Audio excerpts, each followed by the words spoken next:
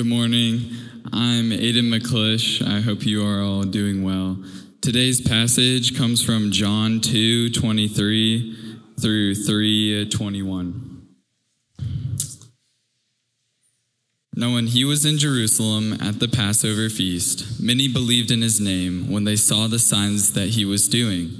But Jesus, on his part, did not entrust himself to them, because he knew all people, and he needed no one to bear witness about man, for he knew what was in man. Now there was a man of the Pharisees named Nicodemus, a ruler of the Jews. This man came to Jesus by night and said to him, "Rabbi, we know that you are a teacher come from God, for no one can do these signs that you do unless God is with him." Jesus answered him, "Truly, truly, I say to you, unless one is born again, he cannot see the kingdom of God." Nicodemus said to him, "How can a man be born when he is old? Can he enter a second time into his mother's womb and be born?" Jesus answered, "Truly, truly, I say to you, unless one is born of water and the Spirit, he cannot enter the kingdom of God. That which is born of the flesh is flesh, and that which is born of the Spirit is spirit. Do not marvel that I said to you, you must be born again. The wind blows where it wishes, and you hear its sound, but you do not know where it comes from or where it goes. So it is with everyone who is born of the Spirit." Nicodemus said to him, "How can these things be?" Jesus answered him, "Are you the teacher of Israel, and yet you do not understand these things? Truly, truly, I say to you, we speak of what we know and bear witness to what we have seen, but you do not receive our testimony. For if I have told you earthly things and you do not believe, how can you believe if I tell you heavenly things? No one has ascended into heaven except he who descended from heaven, the Son of Man. And as Moses lifted up the serpent in the wilderness, so must the Son of Man be lifted up, that whoever believes in him may have eternal life. For God so loved the world that he gave his only Son, that whoever believes in him should not perish but have eternal life. For God did not send his Son into the world to condemn the world, but in order that the world might be saved through him. Whoever believes in him is not condemned, but whoever does not believe is condemned already, because he has not believed in the name of the only Son of God. And this is the judgment. The light has come into the world, and people loved the darkness rather than the light, because their works were evil. For everyone who does wicked hates the light and does not come to the light, lest his works should be exposed. But whoever does what is true comes to the light, so that it may be clearly seen that his works have been carried out in God." This is the word of the Lord. Thanks be to God. Well, thanks so much, Aiden. If there was a movie about the book of John, or if somebody kind of wrote this book in a narrative, I think you're supposed to pay attention to Nicodemus. He's a really interesting character in the book. He shows up here, of course, most famously in chapter 3, but he also shows up in chapter 7 and in chapter 19. And I think we can learn a lot from him. Particularly in this passage, we can learn a lot about the heart of a man. We can learn a lot about the birth of a man. And we can learn a lot about the way of a man. So let's start with the heart of a man. When they added the chapter and verse divisions in the Bible, it helped us, right? We're grateful for the chapter and verse divisions. It's nice to be able to say, go to this verse. We can all look at the same passage at the same time very easily. But the chapter and verse divisions also, they're not inspired. They also kind of create some breaks in the narrative flow that sometimes can be unhelpful, that sometimes can cause us to miss things. The reason that we started at the end of chapter 2 here is I think that John is doing something really important. Notice how chapter 2 ends. Jesus has been doing these signs, these signs, and it says that people are believing in him. Now, the signs of Jesus, there's many ways to understand what he's doing through these signs, but one of the things you have to understand that the signs are is they're signs, they're little signs, they're little signals about his kingdom. They're foretastes, if you will, about the kingdom of Christ. So in the kingdom of Christ, for example, no one's going to have ailments. We'll have a renewed body. So one of the things that you see Jesus doing is what? He's healing people. He's healing the blind. He's healing people from their ailments. In the kingdom of Christ, for example, we won't be plagued by Satan or by evil forces. So what is Jesus doing? He's casting out demons. He's giving people little tastes, little foretastes of what the kingdom will be like in his earthly signs. So that's a whole nother sermon. But these people see what he's doing, these little evidences of the kingdom. They're amazed, and it says, now this is fascinating. Hope you don't miss this. So people are believing in him. But Jesus did not entrust himself to them because he knew what was in a man. And then, of course, chapter 3 begins, there was a man. Well, what's going on here? And I think this passage actually tells us a lot about what is in the heart of a man. What is going on in our hearts, the hearts of men and women. I played tennis, the other week for the first time in a really long time. And I have a Head tennis racket. By the company Head, I don't know if, different Spalding. I don't know who makes tennis rackets, but I have one by Head. You know what Head's slogan is? You know what Head's slogan is? It's not, we make really good tennis rackets. It's not tennis rackets made to last. It is the power of you. Head. The power of you. So you get that tennis racket and you're like, I really am powerful, aren't I? I am something. I have a Head tennis racket.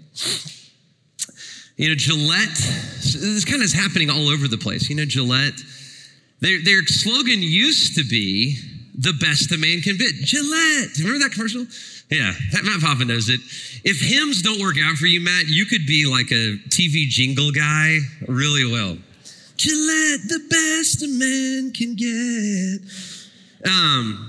They recently changed their slogan to the best men can be, right? Gillette, the best men can be, right? It's not like we sell really good razors. It's you buy this and you will be great. Isn't that interesting? These companies' slogans, and this is happening a lot, they're no longer actually about the products, but they're about the purchaser. They're about the people buying the products. Who do you want to be? The power of you, right? Get this tennis racket.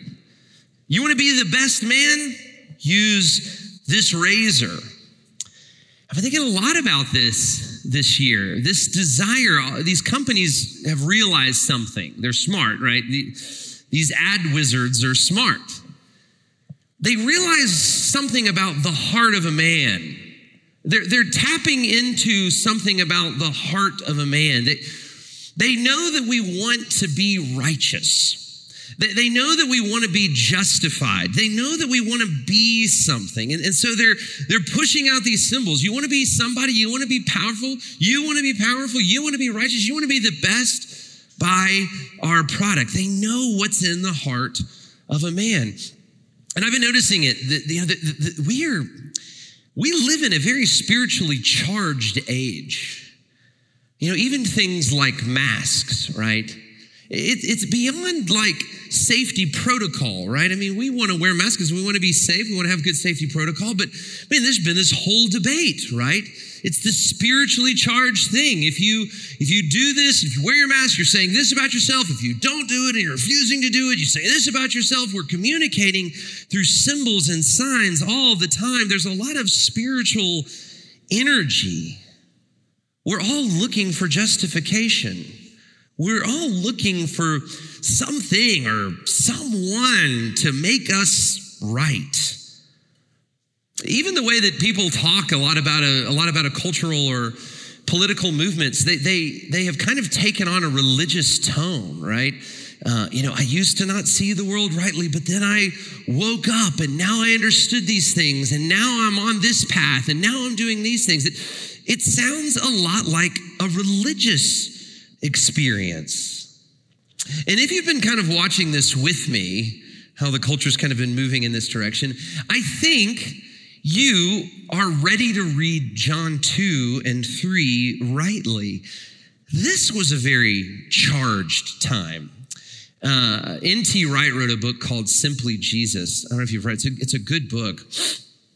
But he talks about the world around the time of Jesus as the perfect storm. Y'all remember the movie with George Clooney and Marky Mark? The perfect storm. And so what happened in that movie, it's a true story. It tells a story about this fishing boat. And there was this approaching cold front coming down. They were off the like Newfoundland, Massachusetts, all that area. So there was a cold front coming down from Canada, and then right off of the coast of kind of Newfoundland, there was this this growing high pressure system. And just those two things would have created a huge storm. But it became the perfect storm because at the same time, there was a hurricane coming up from the south, bringing all this warm air. So you have cold air, warm air, high pressure system. And of course, what do you get? The perfect storm. And so N.T. Wright uses this as an analogy for what the time was like in the time of Jesus. And it's kind of the same way you had the Romans. And the Romans were kind of encroaching on the world. They were the new power structure of the day. And, people were nervous about the Romans because the Romans were kind of taking over everything. They controlled the roads. They controlled the taxes. They weren't really grounded in religious thing. And people thought, oh man, the Romans are getting so much power, but the Romans didn't really stop. They were kind of creeping down the Canadian coast, if you will, to go with N.T. Wright's analogy. They were moving in and people feel like we're being strangled out. The Romans are getting too much power. And so at the same time, you had the Roman front coming. You had the Jewish high pressure system that was nervous about this. People thought, man, our religious leaders are selling out. The Romans have control of everything. They're watching us all the time. We're totally suppressed by them.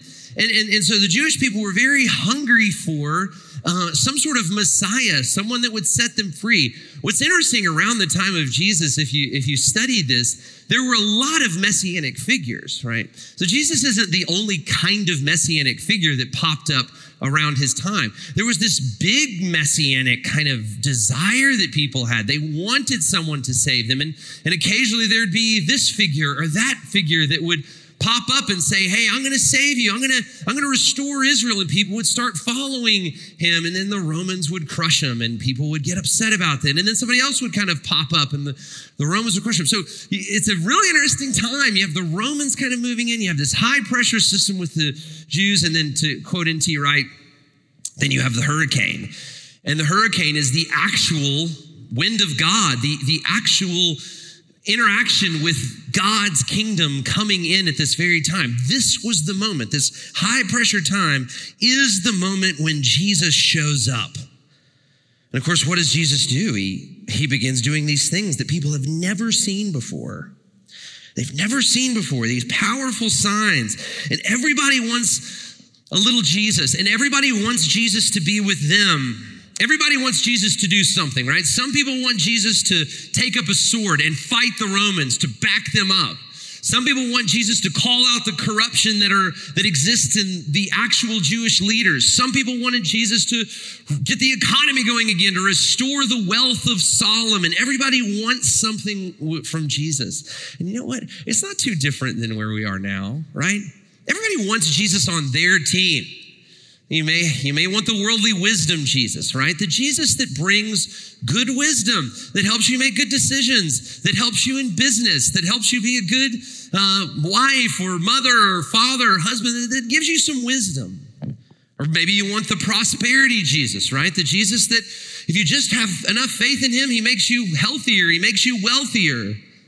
Some people want the social justice warrior Jesus or the American values Jesus. The point is, this is how a lot of people come at Jesus. They recognize that he's powerful, and they say, I need his power to help me. I need his power to advance my agenda. And you know what? You see this all throughout the book of John. Everybody comes at Jesus like this. Everybody's coming to Jesus and they need this or they need this or they need this. But over and over and over again, look at verse 24. This is a powerful verse. These people are coming to him. They're believing in him. They need something from him. But Jesus, on his part, did not entrust himself to them because he knew all people. He needed no one to bear witness about man, for he himself knew what was in man. Jesus knew what was in their hearts, and he knows what's in your heart.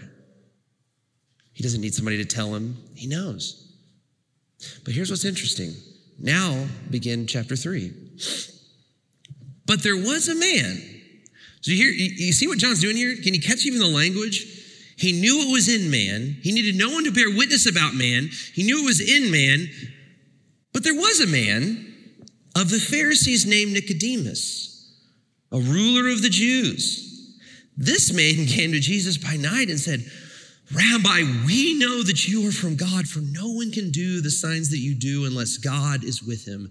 And Jesus answered, truly I say to you, unless one is born again, he cannot see the kingdom of God. So we've talked about the heart of a man. This brings me to the second point, the birth of a man. Now, my whole life, for a long time in my life, I've heard people preach John 3 as if Jesus was instructing Nicodemus something that he must go do. You must be born again. You need to go be born again. In fact, people talk about the new birth or being born again as something that you kind of go get. You go get born again. You got to go to the church and you get born again, just like you go to CVS and you get a toothbrush, right? You got to go get the born again. You got to go get this product. You got to go get saved. Langston Hughes, in his autobiography, The Big Seed, tells this great story that's kind of like this. He was at a revival as a child, and they were sitting there on the mourner's bench, and he and this other little boy, Wesley, and everybody's praying for them. Everybody's, wanting them to be born again. And finally, Wesley looks at Langston Hughes and he says, it's hot. I'm tired. Let's go be born again. Come on. So Wesley goes, and the way Langston writes it, Wesley goes and gets born again. Is this what Jesus is talking about here? Is this what the new birth is like? Is it something you go get? Is it something that you go grab a hold of? For a lot of my life, I think people have taught this where it's Jesus telling Nicodemus something that he had to go and do. But I actually think that John 3 is really about Jesus telling Nicodemus something that has happened. We just read that Jesus wouldn't entrust himself to anyone because he knew what was in the heart of the man. But then Nicodemus comes to Jesus, and Nicodemus doesn't really need anything from Jesus. I mean, he's a religious ruler. If you just read the whole Gospel of John, you know who hates Jesus? You know who's totally threatened by Jesus? You know who wants nothing to do with Jesus? It's the Pharisees. Everywhere, at every turn, they do not like him. His class, Nicodemus's class, is not favorable toward Jesus, but he can't help himself. He comes to Jesus and they said, there's something going on here. We know that you are from God. Every other Pharisee comes, looks at Jesus and says, this man must be possessed by a demon. This man must be put out. We got to get rid of this man. But Nicodemus says, no, I see something in you. I know that you are from God. I believe what Jesus is telling Nicodemus here is not you need to go do something, but rather, Nicodemus, something has happened to you. You are seeing. Your eyes are being opened. The Spirit of God is blowing on you, Nicodemus.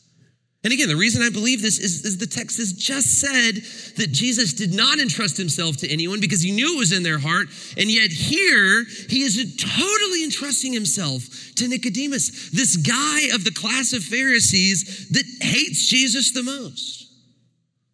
Verse 8, the wind blows where it wishes.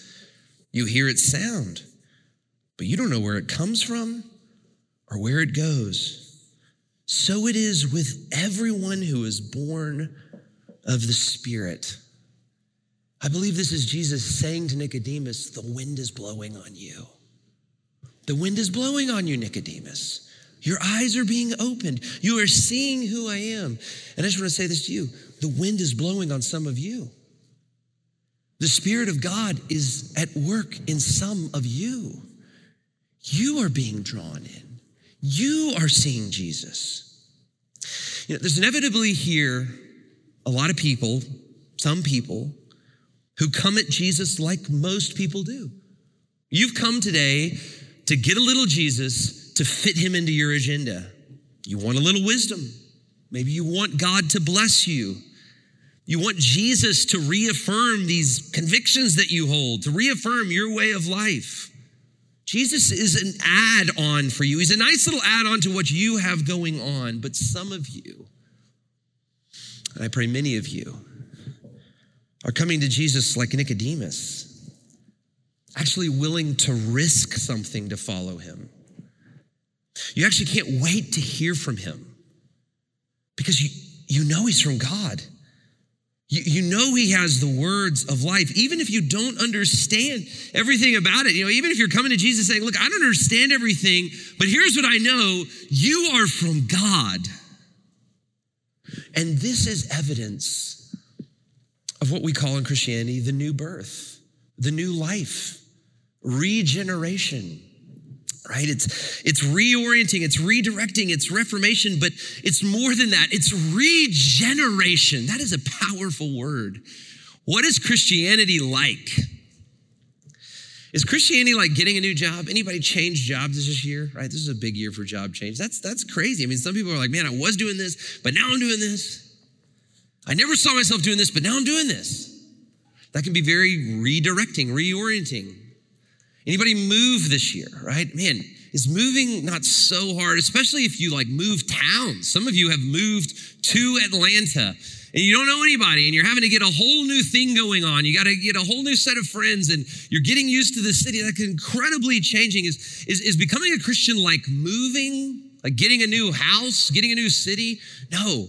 Becoming a Christian is like getting a new life. It's being born again.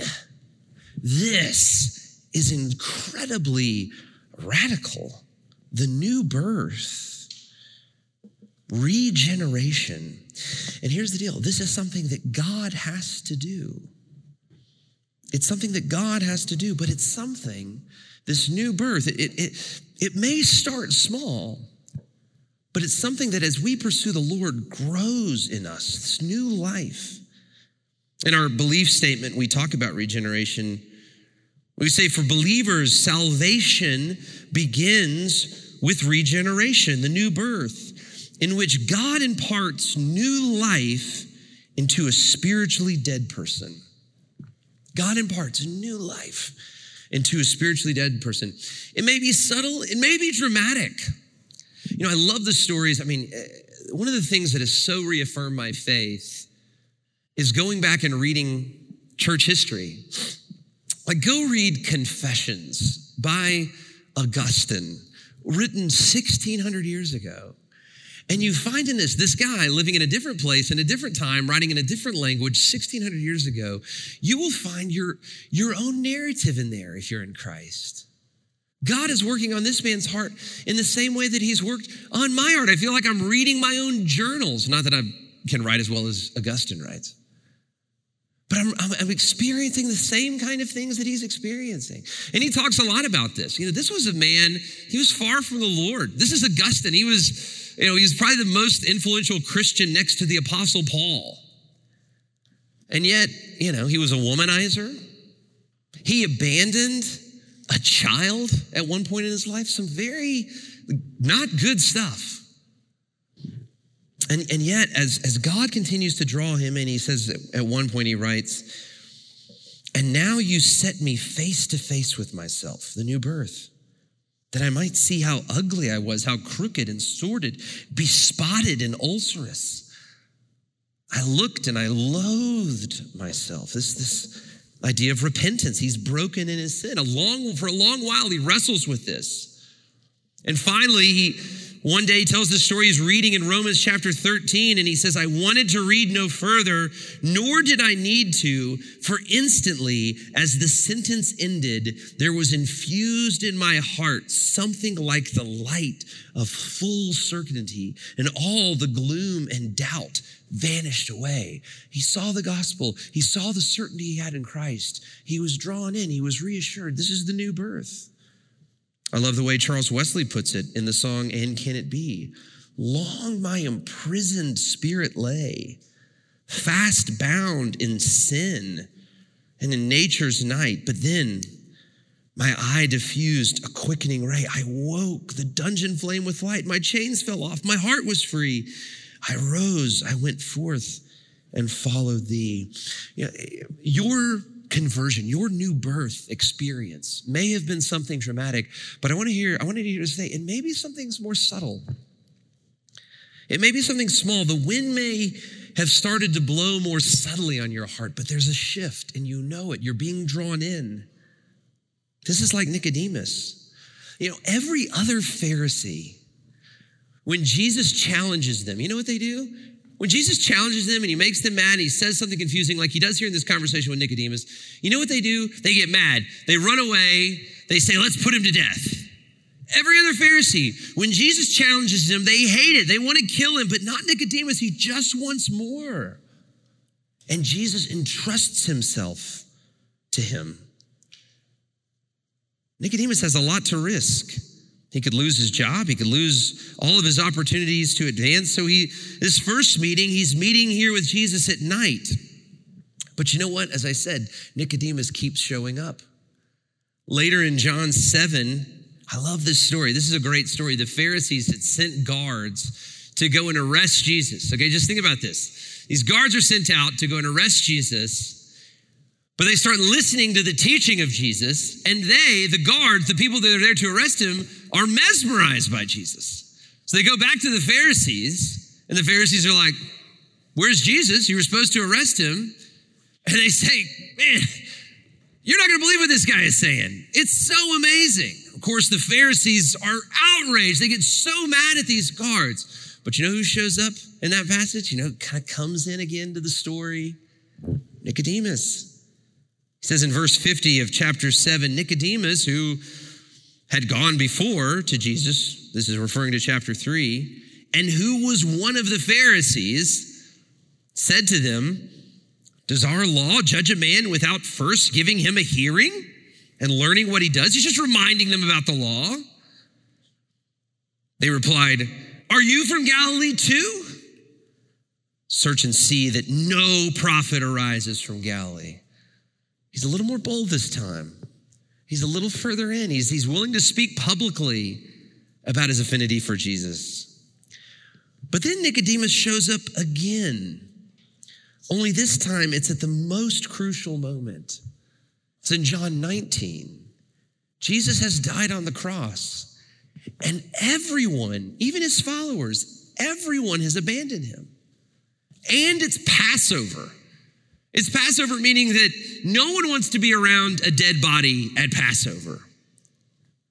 But where is Nicodemus? This is John 19, verse 38. After these things, Joseph of Arimathea, who was a disciple of Jesus, but secretly for fear of the Jews, asked Pilate that he may take the body of Jesus. And Pilate gave him permission. So he came and took away his body. Nicodemus also, who earlier had come to Jesus. It's interesting in John, he always says, remember the guy from chapter 3, who earlier had come to Jesus, came bringing a mixture of myrrh and aloes, about 75 pounds in weight. So they took the body of Jesus and bound in linen cloth with spices as the burial custom of the Jews. Now in this place where he was crucified, there was a garden, and in the garden a tomb which no one had yet been laid. So because of the Jewish day of preparation, since the tomb was close at hand, they laid Jesus there. Nicodemus, a Pharisee. Just think about what's going on here. Nicodemus is a Pharisee, the very class of people that had Jesus put to death, that stirred up the crowds. And now, on the night of Jesus' greatest moment, after he's died on the cross, when everyone's getting away from this criminal, who is showing up to prepare his body for burial? It's Nicodemus. I love this. This is so a picture of the drawing power of Jesus. The wind of God had drawn him in. The new life had drawn him in. This new nature was taking over this man that should have been so hardened to the way of Christ, the new birth. And this brings me to the final point, which is the way of a man. Here's the question, right? If the new birth is not something that you go do, but something that happens to you, right? Something that God is doing, if the wind is blowing where it wishes. The question then becomes, well, how do I know? You should be asking that question right now. If the way to know God is by the new birth, and the new birth is something that God does, you should be asking the question, well, how do I know if this has come to me? How do I know if this wind is blowing on me? How do I know that I am born again? How do I know that this is happening? And I think the answer is found in verse 19. Look at it with me. It says, and this is the judgment. Light has come into the world. And people loved the darkness rather than the light because their works were evil. For everyone who does wicked things hates the light and does not come into the light, lest his works be exposed. But whoever does what is true comes into the light, so that it may be clearly seen that his works have been carried out in God. Here's the question: how do you know? When the light shines in, what do you do? When you're confronted with the truth of God, what do? Do you run? Do you pull back? Do you excuse yourself?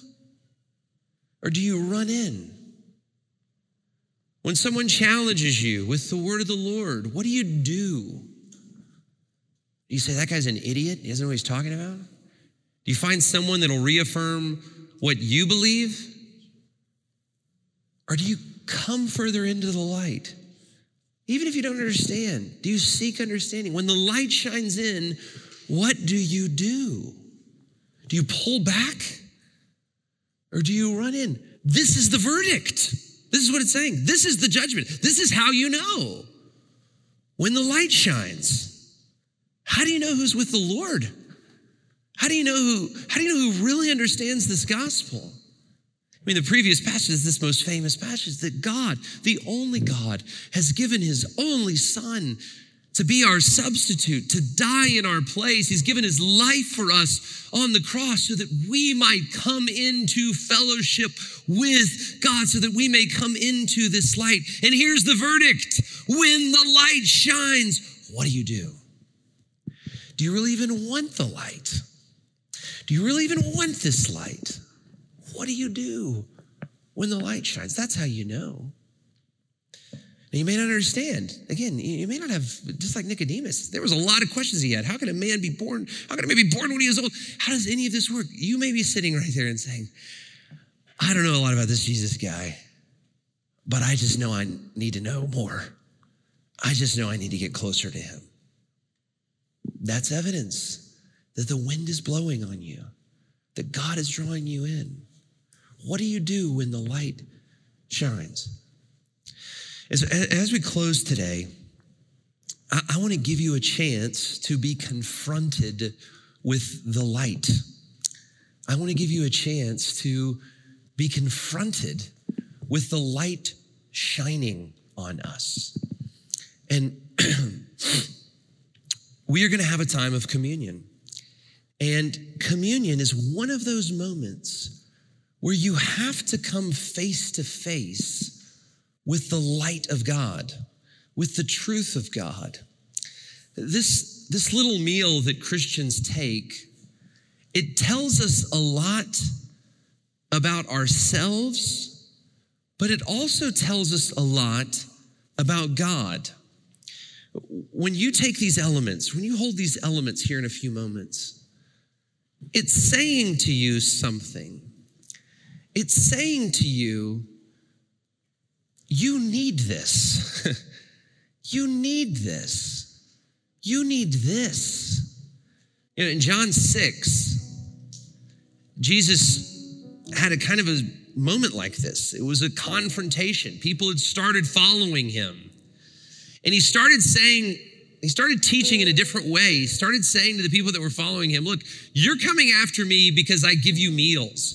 You're coming after me because you want to fit me into your agenda. And then he said, I tell you what, you have no place with me unless you're willing to identify with me, unless you're willing to eat my flesh and drink my blood. And they didn't understand what he was saying.